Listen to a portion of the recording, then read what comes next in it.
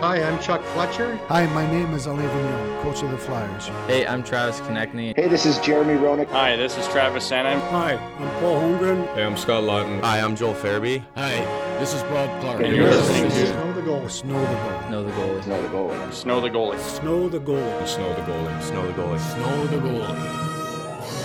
Oh, yes. Ladies and gentlemen, welcome into Snow the Goalie, the People's Podcast, the Players Podcast, the Prognosticators Podcast, the Pedialyte Podcast, the Pampers Podcast, the Only Flyers Podcast.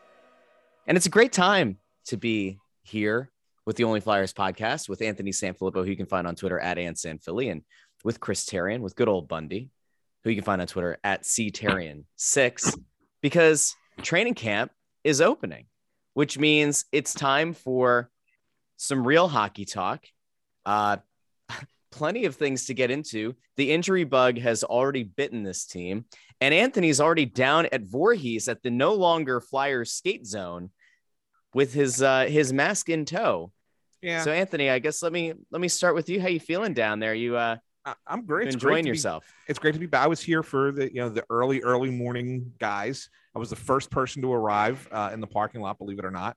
I was here so early that the front door wasn't open. So I had to sit in my car for a little bit. Bundy, does that make him a groupie? No, that just makes him one of the hardest workers that we have at Snow the Goalie. And quite frankly, one of the hardest workers that we have in the media, period. Nobody shows up when the doors are locked except Sam right there, baby. Thanks, oh boy. But yeah, no, it's good. It's the ice is the Flyers ice is right behind me. The first group is on the ice right now, and everybody's looking at the line combinations and everything else, and already talking about what this means for the year. And we'll get into that stuff. But it's I just got to say it's good to have hockey back and be back looking at a new season. It's always exciting. Bundy, how are you feeling going into the start of training camp? Can you give people an idea of what it feels like as a player to come back? Is it akin to going back to the first day of school? Is there anything quite like that feeling of camp opening? Yeah, you know what? I hated it, actually. Like I did. It was just it did. You want to know why, Russ? I think because it felt like the first day of school, right? And then you're kind of getting acclimated. They go through their physicals. Then they had media day yesterday, which is consuming. You got to get your pictures taken, your videos for the TV production. And then you get right into it. But most guys have been skating for a couple of weeks, 2 or 3 weeks, in the building. And they just prepare for this moment. But really the first few days of camp, I hated it. I liked week 2 better than I liked week 1 because it was just everything was more in flow. And I just thought it was a lot more organized. There were some bodies that had already been removed. I got dogs jumping all over me right now. And you know what? And that's all good. What's up, pal? And so I did. So I just like more where the train had already gotten rolling a little bit. And I thought that was much better week 2 when there was some, kids got sent back to junior and stuff like that. So for those who are not watching on the YouTube channel right now, over on the Crossing Broad channel, Bundy's dog was just, I don't know, that was like a cat. Yeah, there's like very cat-like. There's 2 of them. There's a white one and a black one, and they're both unbelievable. They're just amazing little guys. They must have come in from somewhere and just decided to leap up here and say hi to the crew this morning. That's awesome. Yeah, that's awesome. Certainly not a bad thing. No, dogs are great no matter when it is. Doesn't matter if they're on video, off video, wherever. They're the best. They are fantastic. So the Flyers start camp, Bundy, minus some players. The 2 most important names are Kevin Hayes, out 6 to 8 weeks with abdominal surgery. And the concerning thing about that is he had a similar abdominal injury earlier from the last season that was taken care of earlier in the summer.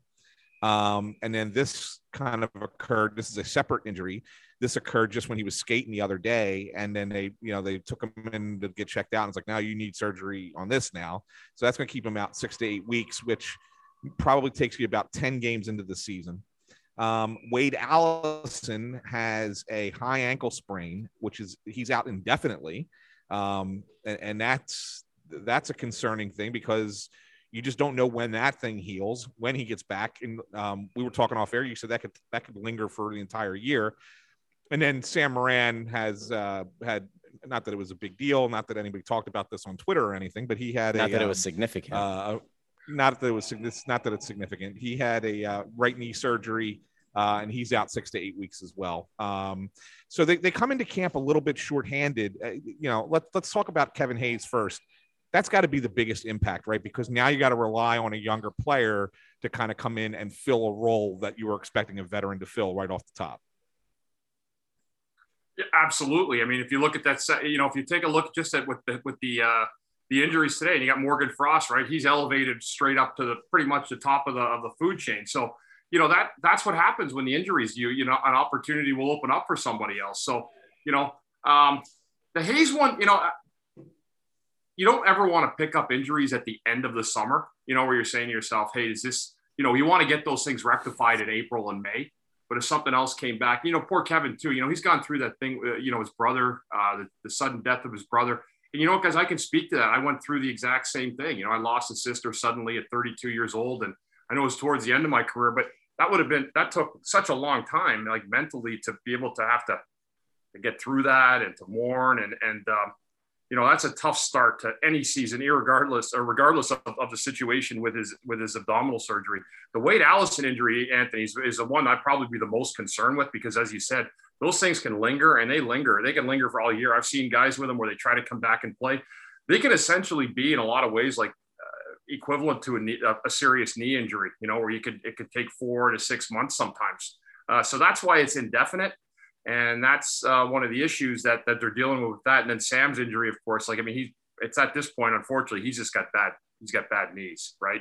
And I mean, an injury could happen to him at any time, and whether it was now, I mean, I don't even know what happened with this one, right? If it was just an injury that happened in regular drills or a scrimmage, just playing pickup hockey before camp, that's a serious concern, right? For the people to think that could happen that easily. So, we always wish Sam well. We love him. He's a great guy. I mean, he's a guy I always cheer for and always will. It's just that, and I said it on Twitter the other day, Anthony, when you put it out about the injury, that, some guys get stung by that injury bug, man. And it's amazing. That thing just keeps coming for them through their entire career. And unfortunately, I think that's probably what's happened with Sam. Well, I think let's back up, I guess, 1 second to the Allison thing. This high ankle sprain, can you explain to people why a high ankle sprain is such a devastating injury, especially for hockey? I think a lot of times people think of high ankle sprains with basketball or with football, and you think about limited mobility and the way that it can kind of nag. But can you explain to the people who might not otherwise really understand the difference here? Why is a high ankle sprain so devastating for a hockey player specifically? Yeah, well, part of it's because of the skate, right? You have the skate boot that goes all the way up your ankle. So when you have that thing tied up now, and the guys have always taped, around the ankles and stuff to give it that extra support. The problem is if you twist it up that high, it's all ligaments, tendons, and bone that get into that high ankle. Everyone in their life has twisted their ankle, right? When you're running and you just kind of like maybe turn it inwards or turn it outwards. Those are general, ankle sprains that sometimes can take. Sometimes you can play the next game with them. Sometimes it'll be a week or two. A high ankle sprain has so much stuff just above, like below where you're at the top where your shin bone begins, that all those tendons and ligaments just can't heal. So when you do put your skate boot back on and you try to push off again, it's really, really difficult. And quite frankly, it's very painful at the same time. I've seen guys try to come through it, and you're always saying they got to come up with a different name for the high ankle sprain, because most of the time people are like, it's just an ankle sprain. No, they're really, really actually very, very serious injuries with hockey players, especially. You see a lot of them, and a lot of it is definitely because of if there's a slip on the ice and the player's leg goes, the break actually, not the break, but I guess you could call it the break will happen. Yeah, it's small fractures, right? Yeah, you can, sure. I mean, and they're really, really bad. So it's not just a roll of the ankle. You could really mess up a whole lot of stuff in that part of the leg, where high ankle, as you call it. The shame for Allison, I guess, more than anything, and honestly for the team, is that the way that he played at the end of his rookie campaign gave people a lot of hope for what he could be, because he looked like a versatile enough guy that he could play maybe into a middle six role. At worst, he could bring some scoring pop, and definitely was willing to get into the dirty areas, to get involved in dirty goals at the net front. So to see him, right as camp is about to start, suffer an injury that, as you mentioned, could be nagging and could be a an issue. They don't really have a guy who kind of fits that role in the same kind of way. Unless you're, I guess, going to rely more on a Derek Brassard, who was brought in here as a late addition. I mean, does this now kind of speak to the value and the importance of Chuck Fletcher going out and acquiring a guy like Brassard, at a very low cost at the end of the offseason? Go ahead, Andy. I mean, you can take a shot at it. I'm just saying, I like Brassard, and I like the way that he played for AV before when he was in New York. I don't know if you can recreate, like that young big body going to the front of the net, but there's certainly those are moves that were intended for injury situations, right, Anthony, as the season goes on. So, I mean, I like having a veteran to be able to place in that role. I think Wade Allison's got a very good future ahead of him, but that's why you have these guys in here now, as different roles than they were predominantly in their career. But you have to have veteran help. And especially in the case of injuries, I'd rather have a veteran guy on a cheaper contract coming in to fill in than another young guy coming up that's not adept to the league or doesn't have knowledge of other players around the league. Yeah, it's a good point. And I think what you, if you listen to AV talk on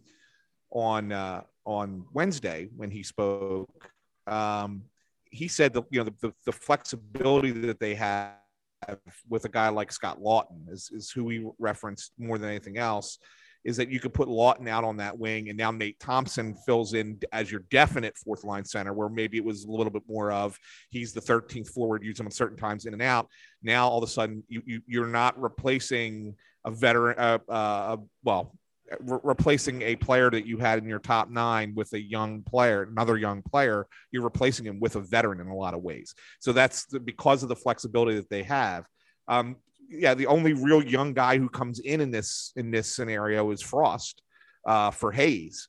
But otherwise, you're really looking at this being still a veteran coming in. And so you mentioned Brassard. Brassard's probably going to be your 3C with Thompson at 4C. And Lawton kind of moving into Allison's role on that third line wing. So that's probably how it's going to be. But this is why you have camp, right? I mean, this is one of the things we talked about, Bunny, is about, they know what they have. They know they have a plan going in. They know what their lineup's going to be. But if you have an injury or you have somebody that has to get, something happens to somebody, that's why you have this camp to see, all right, who can fill in if we need them to fill in. There's no question about it. And I also, a lot of it will fall, to what the coach wants to. I think AV realizes in a lot of ways that I hate to say it's a make or break year on him, but he's in on his third year with the team. And historically, he's been a guy that's liked veteran players. And he does, people say, oh, it's not true. He does. He likes his veterans. He'd rather play a veteran over a kid. And understandably so sometimes, guys. He's had a lot of success with some older teams he's had over the years. But yeah, just for me, if you can get a guy like at a very fair price and he's going to be able to just slot him in, you don't worry about him. I think those guys are invaluable for your team at this point. And that's Brassard. Lawton is such a flexible player, both Russ and Anthony. I think he does so many things so well. I think Scotty's biggest thing this year for me will just be finding that level of consistency night after night. That sweet point where his game is just really good every night. It's not like great one night and then just okay another. I think he can be a really good player every single night. But yeah, I like the veteran moves that they brought in. It's a much better replacement for me on a team that you want to try to continue climbing through the year to make the playoffs, to give yourself consider yourself a contender. You're going to have a good mix of veterans, more so than younger guys, to fill in through injuries this year. And there will be a lot of injuries this year again, guys. I think last year and the timing, everything with COVID, the shutdown, the restart, the quick summer, I think there's going to be a multitude of injuries around the NHL this year. Yeah. And it's interesting. And we talk about, who steps in and who plays where. The first group's on the ice, and they hopped on right before we started recording this morning. And while there's a lot of guys out there that are, Phantoms players, and, we're not really looking at them as, legit contenders for a lineup, it's interesting to say, okay, well, here's your couple of lines that are together. Giroux, Couturier, Konechny, Lindblom, Brassard, Atkinson. And then on the defensive side, Provorov and Ellis and Yandel and Braun, as expected. Is it fair to say, Chris, that this is kind of what AV's initial plan is that these are the guys he wants to see together. And then, if it doesn't work here through the preseason, then maybe make a change. But this is kind of the idea that they want to go into the season with. I don't think there's with those two lines and those two pairs. AV will not waste one single day tinkering around with like maybes. He's going to come in on day one and he's going to try to give everybody, here's what I want. Here's what we think is going to work. Now go out and prove me right or prove me wrong. And then you make changes from there. So, there's a lot of wild cards in that top group. Like Konechny needs a huge bounce back year after a good start, and he's, again, a guy that they're willing to continue taking a shot at, right, to put him up in those two lines. But there's a lot of guys that I think that are probably been talked to already over the summer or before camp and just being told, hey, we need more out of you. We need you to be better. We're going to put you up at the top of those, the top of the lineup. But, those are some of the moves that they're trying to find that chemistry right off the hop. And some coaches are different. Some teams have more young guys in. This is with the moves that Chuck's made this summer, that's more of a veteran-laden type of group. So that's why they're going to put the lineup together. And I would assume that with some of the young guys, what you see right now, Anthony, when you're looking at you behind you, is probably if there was a real game tomorrow night, those would be the lines that you'd have starting in that game based on what he's doing. There's no messing around. Yeah. No time. There's no time. Yeah, exactly. So, and then just so everyone knows, the later group that's going to be out in the afternoon is going to have Morgan Frost centering JVR and Joel Farabee. And then it looks like it's going to be Lawton with Sandin. No, right? Maybe. I don't know. I haven't gotten that fourth line. I know who's in that group. I have the paperwork here, but they don't have the lines together. I do know, though, for a fact that it's going to be Frost between Van Riemsdyk and Farabee. I was told that. Yeah, they had Lawton in the middle there, though, right, Anthony? Not Lawton. Frost between Frost. Van But the other line, did you suspect Lawton was in the middle on whatever that mix was? Well, I don't know. I mean, because that other grouping consists of Nate Thompson and Nick Aube-Kubel. You got a bunch of centers in that group. Connor Bunneman can play center. And the rest of the guys are minor leaguers. But I mean, so it's going to be interesting to see. Whoa, Anthony, don't besmirch the name of Herman Rubtsov, who's, poised for yet another fantastic camp. Jesus. Is he here? He's here. Yeah, he's there. He was like our first round pick like 9 years ago. I don't think it was that long. I think it was 16. Was it 16? Yeah, I think it was like 4 or 5 years ago. Yeah, I was only wrong with 4 or 5 years. Listen, it's worked out really well to this point. An excellent use of a first round pick. Yep, fantastic. Exactly. So, anyway, so that kind of explains it. I mean, that's the lines that you're seeing. He wants to get this started right away. He wants to build chemistry right away. He talked about that yesterday too, during his presser, about how it's important to get people comfortable with one another right off the bat and not wait into the season to find that chemistry between players. Is it concerning to you guys that for the amount of overhaul they've had, that they're going back presumably to the Giroux, Couturier, Konechny line to start camp? Like, we know that there's chemistry there, right? Like they've played X number of games together in regular season and in the postseason. Like, if Vigneault is going to continue to go with the idea of pairs of forwards that he wants to keep together, which is fine, and he talks about it all the time, like, doesn't it make sense, at least in the initial stages of camp, to try to mix and match some of those guys with some of the other newer players on the team, to try to build chemistry in camp so that when inevitably you have to blow up the lines early in the season, there's at least some baseline understanding between the players? Like, I don't totally understand what the idea is behind rolling out that line in particular to start camp. Before you answer that, Bundy, I'm going to say this, and then you can tell me if I'm wrong. First of all, I think that we put way too much into who's paired with who, what the lines are.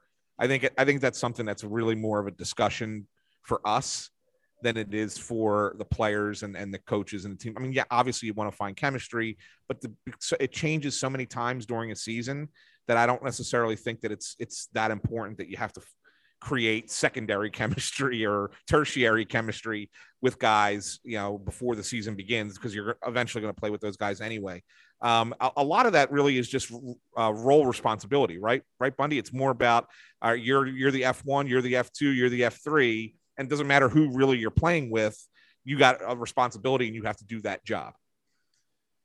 There's no doubt. And, but they're trying. I also understand what Russ is saying too, because to me, it's almost like there's been so much talk of turnover and change, right? Like in the summer, and we got to make the playoffs. And this has been listen, this has been a 10-year after they made the finals, which the miracle year, the shootout. It's been a roller coaster for 10 years. It has. And it's been uneventful. There's been some good times to root for this team. And there's been times where you're like, what is going on? I do understand what Russ is saying, Anthony. I also understand your point where you're like wheeling out the same old group again, like the same old we're out leadership group that's at the top. And that problem is a perception alone, and that those are the guys that have been there. Now, Coots got himself an extension, and Giroux is the captain of this team. So I think from that standpoint, you're putting the two biggest pictures for the rest of the group as the leaders of that team. So it's almost like it's put together to say, hey, here's where we're starting. These are the guys that are supposed to take us to the promised land. But I understand that, Anthony, where you're just trying to get into some modes where you're saying, hey, we're positioning here, you're on the boards, you can get pick up, help work with the defenseman down low. Yeah, there's a lot of the X's and O's involved.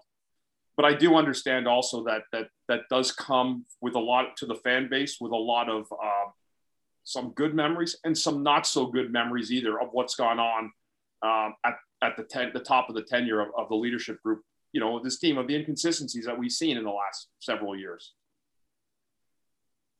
Speaking of leadership groups, some big news taking place in the NHL as we were getting ready to start recording this morning. And I feel like it's something that we need to talk about, because the last time I remember this happened here. But in Buffalo, general manager Kevyn Adams stripped Jack Eichel of the captaincy this morning. Basically because there's a rift between Eichel and the team. And Adams had some negative things to say about Eichel as a leader, and they just basically took the C away from him today. And it's obviously going to send shockwaves through the NHL. But we experienced that here before, Bundy. You were part of that squad that took the captaincy away from Eric Lindros and gave it to your partner, Eric Desjardins. I guess, first of all, before we get to that, I didn't take the C from him. Well, the organization did it. You were part of the process there, right?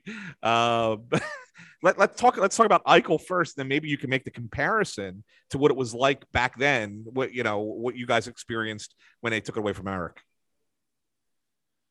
Yeah, I mean, the first thing I saw Russ's tweet, and it was like, oh my God, they took the C away and didn't trade him. I'm like, it happens. Trust me, it happens. Yeah, that was, I go back to those days, and, I told you guys I've been writing a book, and a lot of the stories of those late 90s and that incident is very much part of it. But, first of all, I think you have to consider everybody involved here. So let's say there's 4 parties involved: Kevyn Adams, Bob Clarke, Jack Eichel, and Eric Lindros. First of all, Lindros is a far better hockey player than Eichel, and you were dealing with higher superstar status. The other thing you had is Bob Clarke, who was the ultimate superstar status, who's the first son of Philadelphia hockey, and considered the greatest leader in the history of pro sports. One of them, certainly, right? You had a guy when we were here that had belittled and called out a trainer who, and you guys know that a trainer is as much a teammate as Eric Desjardins was a partner to me. Mm-hmm. When you decide that you're going to go after the little guy, the little trainer, for whatever you got built up inside of you, you're going to lose a lot of people. The other side of that, though, is that when you're dealing with a guy who's a force like Eric, both in terms of popularity and player on the ice, you have to be an equal or bigger, which Bob Clarke was to Lindros, to be able to rip that C off in front of cameras and so on another great leader's the C on his jersey, and as you said, my partner Desjardins. Only Bob Clark could have done that here in Philadelphia, right? Because the fans were so enamored. A lot of people didn't really know what went on behind the scenes with Eric. And I think that became a focal point. People did want to know. This case right here is an interesting one because I look at it like, okay, you have a malcontent. And Russ, this is to what you're saying too, but the trade stuff. Kevin Adams should have just traded him. Kevin Adams is not Bob Clark. To me, he's put himself on notice with a Buffalo ownership that has no problem firing coaches and GMs like it's, opening the doorknob. I don't know what he's thinking. I really don't. I mean, if that's what GM training gets you to become somebody who's going to strip the C from your captain, and you really weren't any kind of decorated player or the head of that Buffalo organization, it'd be different if Pat LaFontaine did it. Seriously, when he played in Buffalo. He's not, though. Kevin Adams isn't Bob Clark. Bob Clark is a guy that was passionate about the things he saw and believed in. He believed in the core of a team. Nobody was ever more important than the team. I think Kevin Adams is trying to send that message, but boy, he's got to walk a real fine line, guys, in my opinion. As for Eichel, he's clearly a malcontent. Get rid of him. Somebody will take him. He hates Buffalo.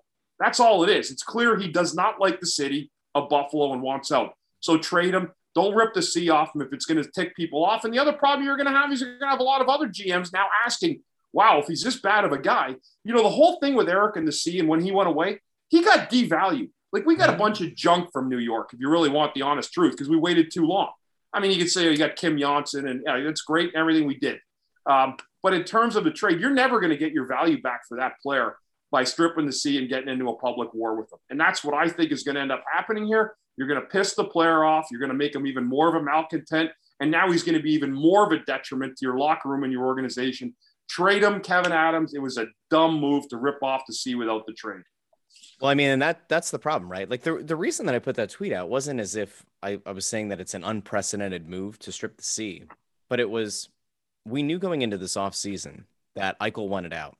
We knew that there was bad blood between his camp and the organization because, he reportedly wants to get this disc replacement surgery that's never been done on an NHL player. And, there are questions about the likelihood of him ever being able to play again if he gets that surgery. There's also a question, and, maybe it's a conspiracy theory, but I love throwing out conspiracy theories, that maybe you throw that surgery out there as an idea in an effort to try to strong arm Buffalo to get rid of you. And ultimately you land in a new city and you say, you know what, I'm playing for the Rangers now. And I don't think I need the surgery. I like their medical staff better. I like the opinion that I'm getting from them better. We knew going into the offseason that there was no interest on Eichel's part to be a member of the Buffalo Sabres. We watched Buffalo trade out numerous players, including Ristolainen, who came here, Reinhart, who went south. It's not as if Buffalo thinks that they're contending. It's not as if Buffalo is in any kind of real position to be a factor in the Eastern Conference. When you have a malcontent who, in theory, if he's healthy, can be like, a top 10-ish player. I think Anthony and I have bantered back and forth about before. He's got the raw skill. It's just a matter of putting it together.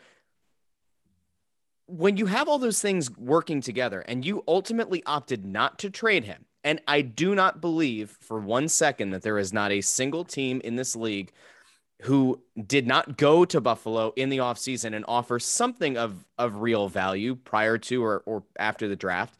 You chose to walk away from any potential offer. And you, to your point, have now cratered Eichel's value even more because now it's no longer just the injury concern. It's no longer just the rumors of maybe him being a malcontent.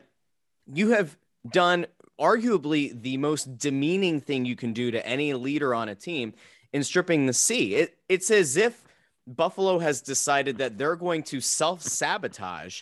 And honestly, the craziest part of this is now the subsect of the Buffalo fandom that wanted to see Eichel moved because he's a malcontent have now been given, a totally different way to look at this, in that any vitriol they might have held towards Eichel for wanting out dissipates because who the hell would want to play for a team that just stripped you of the C?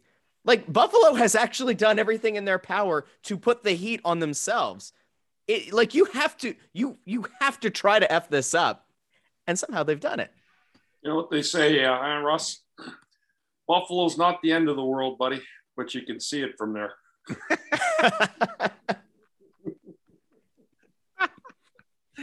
I kind of agree. I never really liked the city of Buffalo when we went up there. That'd be one of the worst road trip places, right, Bundy, in the league? Dude, every time I got the calendar every year for the schedule, I'd look and see when we played at Buffalo. And then I'd get to the hotel room and I'd lock myself in till the game started the next night and try to blindfold myself on the way out to the parking lot to the bus. And imagined I was in Tampa. Guys, why is Buffalo so bad? What's so wrong with Buffalo? I'm going to tell you guys a story with Buffalo. And you know what? I love the people of Buffalo. Like, I mean, they're almost Canadian. Like, they're great. Yeah. Buffalo's downtown is terrible. It's god awful. The buildings look like they need to be washed. It's a pit. But if you talk to the players that played in Buffalo, and me and Keith Primo used to laugh about this because his brother played, right? Wayne played in Buffalo. He's like, I love it here. Like, it's unbelievable. And me and Primo are like, look at each other like, really? Like, I guess you're not living downtown then. And that's the part, guys. That's what it is. These surrounding areas are beautiful. And they are plush lands. They have like wine country just a little north, like towards Niagara Falls. But it's downtown Buffalo, which is the only place the pro teams see, right, Anthony? Right. We travel and get into town. And I mean, the hotel rooms, dude, are like, you may as well pull up to a Motel 6. Yeah. That's what it looked like sometimes, the hotels. Yeah.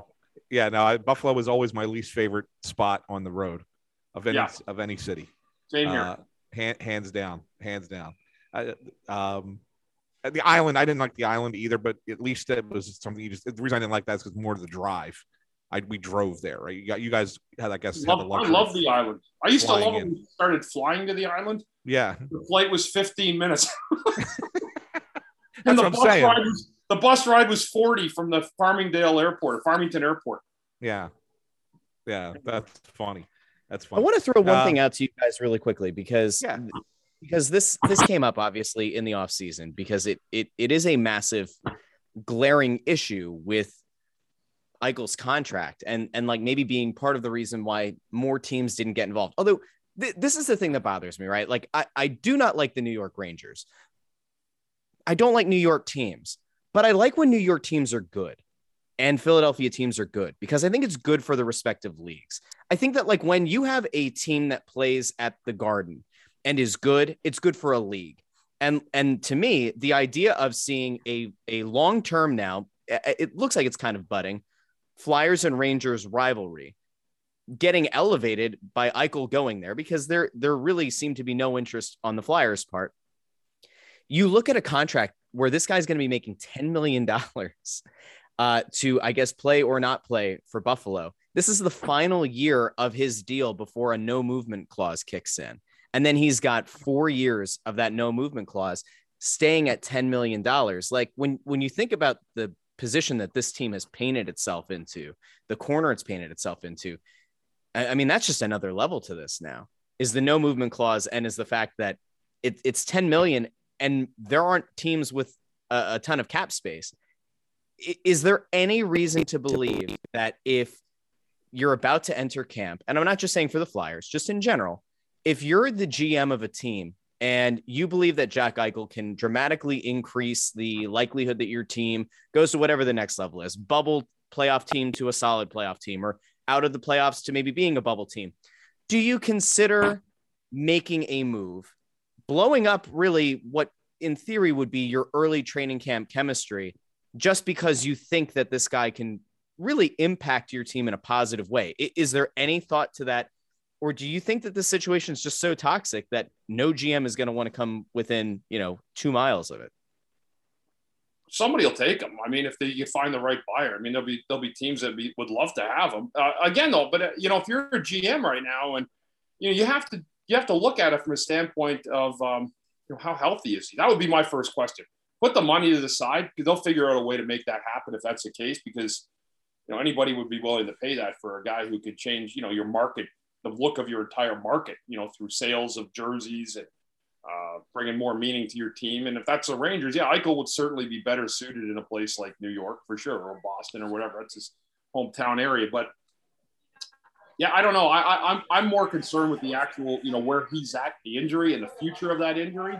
I do like what you said though too, Russ, about the fact that he could just be all of a sudden nothing's, he's feeling a lot better than he was, right? If he got traded, it might just be a push to get him out of there. But if that is the case, it's a mess all around, because you've really created, you took a malcontent and you put a malcontent now on steroids.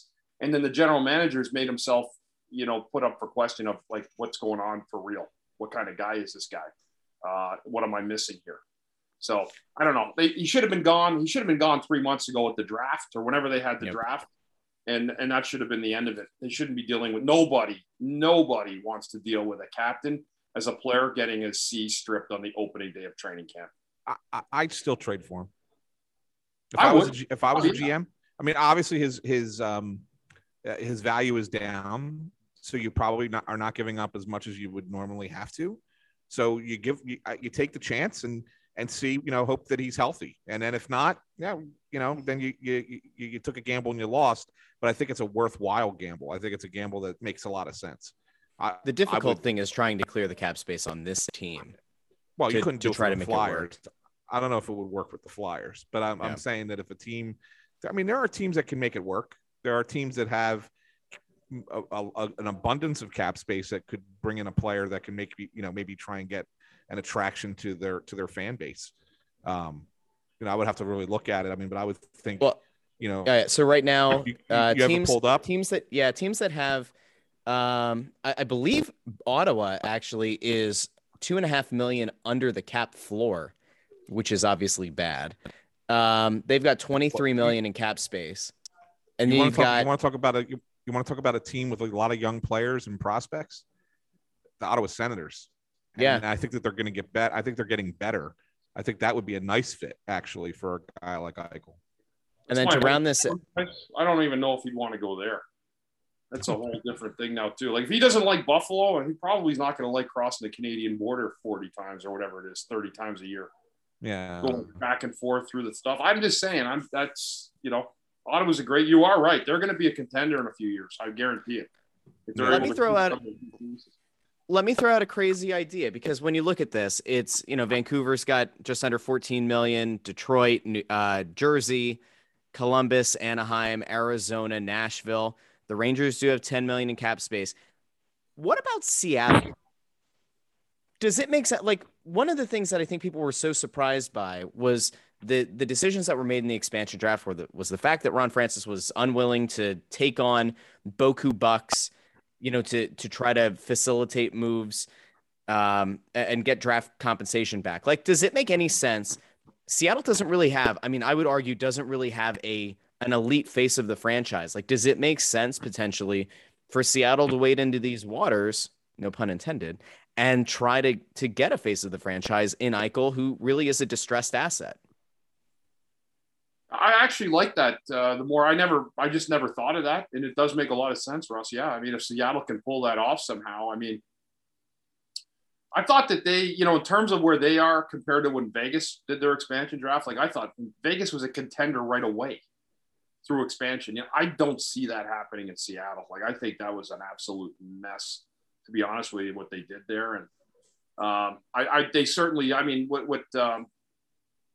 the way that Vegas got a lot of veterans, weren't afraid to spend, they got key cogs that really had filled in, and they got guys that were not malcontents, but players that hadn't risen up before, guys in Florida like Marcia So, guys really stepped up and had big time careers start off in Vegas, right? That they hadn't had in other places. So, but Seattle, yes. What a way to sell. Like, if I'm the Seattle owner and I saw this today, that completely makes a lot of sense, Russ. You said, I would certainly be asking Ron Francis, hey, what a move this would be to kind of get more built excitement into the Kraken in Seattle than having a guy who's considered a bona fide star in this league. Long as he's healthy, though, guys, that's the key, Yeah. Now, the fact that he has that no trade clause, I wonder if he's in a situation where it's like, I would completely waive it, or does he still want to have some semblance of control over where he goes and says, well, I'll waive it for these 7, 8, 10 teams. You know what I'm saying? He doesn't have it now. He doesn't have it this. No, he doesn't have it this season. He has it for the next. He has it for the next 4 beyond this. So they can send him wherever the hell they want. It's just a matter of after that he's got a no movement clause. Okay, I thought it was this year. I'm sorry, that's my mistake then. No, that's okay. Well, that changed. That's That changes okay. everything. And you know what? Listen, you don't make mistakes. All right. You report it as you see it. You report it as it's told to you. And even though I call you Aunt Sanfoni, you are not fake news. So It's another that's a thing, positive. guys, too, that I find interesting. Like, if you got a guy and you got him on a no movement, right? Let's say he's an aging player or whatever. You're like, oh, he's got a no movement. If I'm the general manager and I got a guy who's got a no movement and I want to get rid of him, I call him in the office and say, we don't want you here anymore. Where do you want to go? That's it. Just tell him we don't want you on the team anymore. I don't care how long you've been there, whatever it is. It's business. And there's too much hang-ups in these no movement clauses where everybody, hangs by, on a thread by what goes on with them. You can get out of those things. You just have to be probably honest with the player, because the players and agents hang up teams so much on these no movement clauses. It's unbelievable. It really is. I think that's probably a pretty decent spot to stop for today. I agree. Ant looks like they're about to storm the press box or the press room. No, actually, they have to do dry land first before we're able to talk to the players today. So worth noting, based on a conversation that we had last week, we were told a week ago that there would be locker room access for training camp. And then last night, I believe, we got an email from the Pro Hockey Writers Association saying that, boy, oh boy, have things changed. And that now it's going to be on a team-by-team basis. As of an email this morning from the Flyers, it appears that the locker room is closed to the media. Again, not trying to start the COVID argument, but the media who's down there is fully vaccinated and is wearing masks at all times. They theoretically would go into a locker room full of players who are fully vaccinated and wearing masks. That's not safe, but in New Jersey, those players could then go out to a bar where unvaccinated people are freely walking around without masks and go have a few beers. And that's fine. But people who are trying to do their jobs in the media who are fully vaccinated and fully masked, well, that's just too dangerous for the National Hockey League. Can anybody make sense of that? 107,500 people at the whiteout at Penn State. I was at the Eagles game the next day where there was only 70,000 there. Most of them I didn't know, no masks on. Yeah, I don't get it. I'm vaccinated. Most people I know now are vaccinated, but I know we have to be around the team. I you know what, guys, I've given up trying to figure it out anymore in terms of all of that. It's just too frustrating to get into because I don't understand any of the rules, because none of it. My point to you was there was 107,500 people at Happy Valley the other day. I wonder how many came from Philadelphia. Right. I wonder how many are in the building right now at the skate zone that were at the Penn State Whiteout game last week. You're right. That's possible. Right. Right. Exactly. That's all I will say this. You're going to see, from what I understand and what I was told this morning, when we get the players in the conference room, they will be seated at the table without masks. I think it's more for optics than anything else. So those of us in the media, we have to have the masks on while we're asking the questions.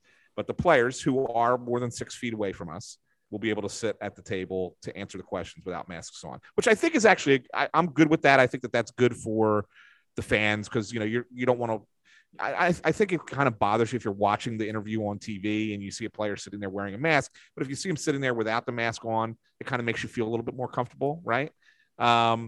So I think optically it's probably a good thing for the team to do it that way. But once again, it kind of flies in the face of what the whole premise of this thing is. So anyway, that's just the latest update. Who knows? It's probably going to change again.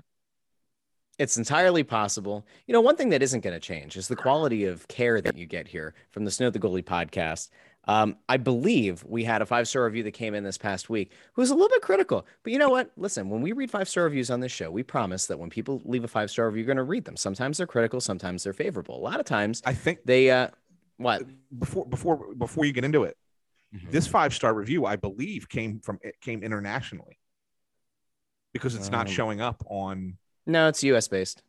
It is? It is. Because it's not showing up on my feed.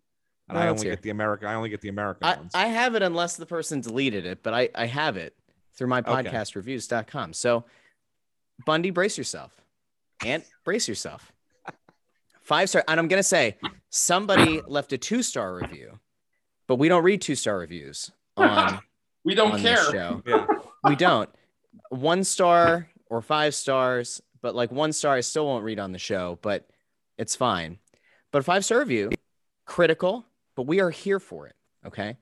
The best pod for Negadelphians. Watch out. Watch out. I said brace yourself. I've been listening to Snow the Goalie since the first episode, and this used to be my favorite Flyers podcast. That inherently implies that there are other Flyers podcasts, which we know isn't the case. So I'm very confused. But anyway, but the negativity has gone too far. I used to be excited when I saw a new episode drop, but now it's just, what are they complaining about this week? I was excited when Bundy joined the podcast, but it seems his negativity has infected Russ and Ant to the point that the podcast is almost unlistenable. I appreciate keeping it real, but the negativity of the podcast is depressing. I hope this will change soon. Thank you for taking the time to read my comment.